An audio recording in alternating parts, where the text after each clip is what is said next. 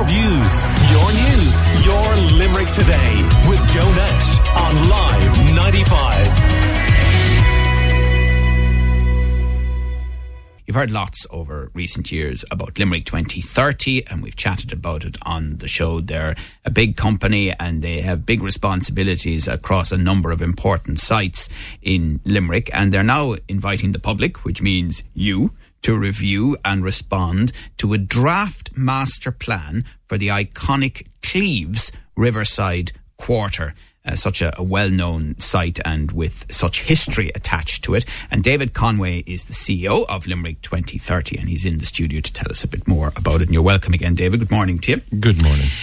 So what can people expect to see in this draft master plan for Cleeves? I think, first of all, thanks for coming on the air.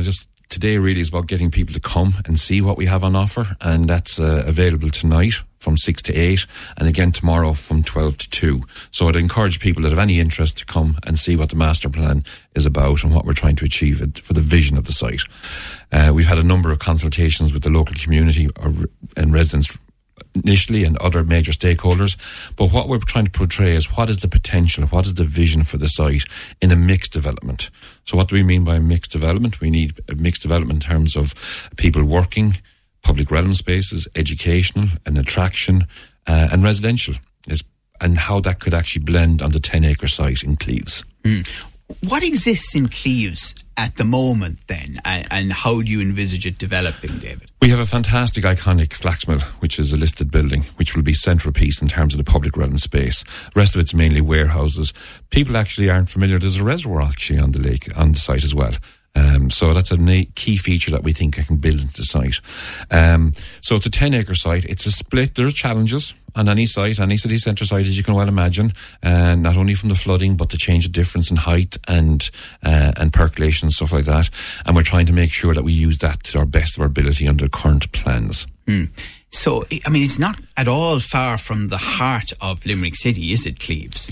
No, exactly. And we're very, very proud that we've been working exceptionally hard to get a URDF funding. So we've succeeded in getting 34.5 million in URDF funding, urban regeneration funding from central government, to help us unlock the site because there are challenges on the site itself. And in part of that, in the world-class riverfront application, there is a footbridge, pedestrian footbridge, to link the city with the actual site as well. That's in the scheme itself. So we're bringing that. And that's besides obviously the other bridges that exist. Correct. Across the river, yeah. This is pure pedestrian bridge. This will not be a vehicular access bridge. So again, embracing that Cleeves site, which will have an amount of residential on the site in closer to the city as well. And in an ideal scenario, would it be almost a neighbourhood of its own?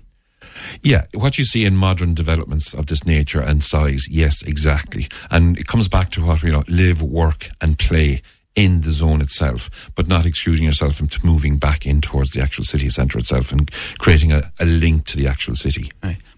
What sort of businesses might go in there? We're very happy that we have a key link with the education institutions. We think there's going to be a strong educational link in there, and we're working with TUS in particular to try and foster that relationship to go out to the market. From that, there'll be food, beverage, that type of stuff. We're fairly well think that the link between the educational and the commercial will be a strong link, how that evolves. What we're seeing is a lot of international FDI companies wanting that partnership where their staff can be in education one minute, be working with them the next minute, and that kind of link that's actually developing. We see a kind of a culture space as well, somewhere in the region of a place that performing arts can occur. A nightlife activity as well. We see another attraction coming to the site as well, because what we're trying to do is create another attraction in Limerick that families and destinations will come. So, we've got the castle, we've got the Hunt Museum. Amazing to see the rugby experience coming online as well. If we can offer another attraction to see as well, you're coming, helping with the hotels. We're not knocking out possibly a hotel could be on the site as well. So we just want to kind of create that dynamic within the city So if people come along, and it is to the Cleeves site that they come, isn't it? It is exactly the Cleeves site. We've taken over a room. We've done up a room actually in the flax mill factory. We have all our design team there, from both design, from engineering, from planning, available to take anybody's questions in relation to what we're proposing on the site itself. Our website, there's a lot of information gone live on our website as well this morning.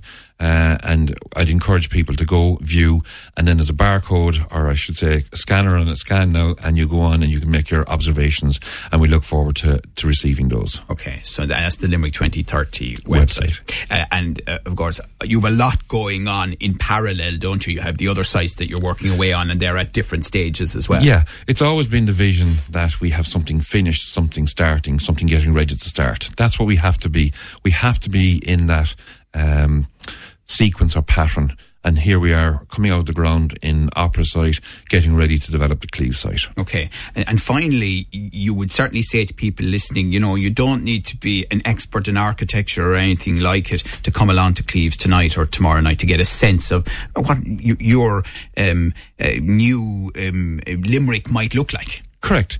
And we are challenging, and we're challenging the general public in terms of what could be achieved.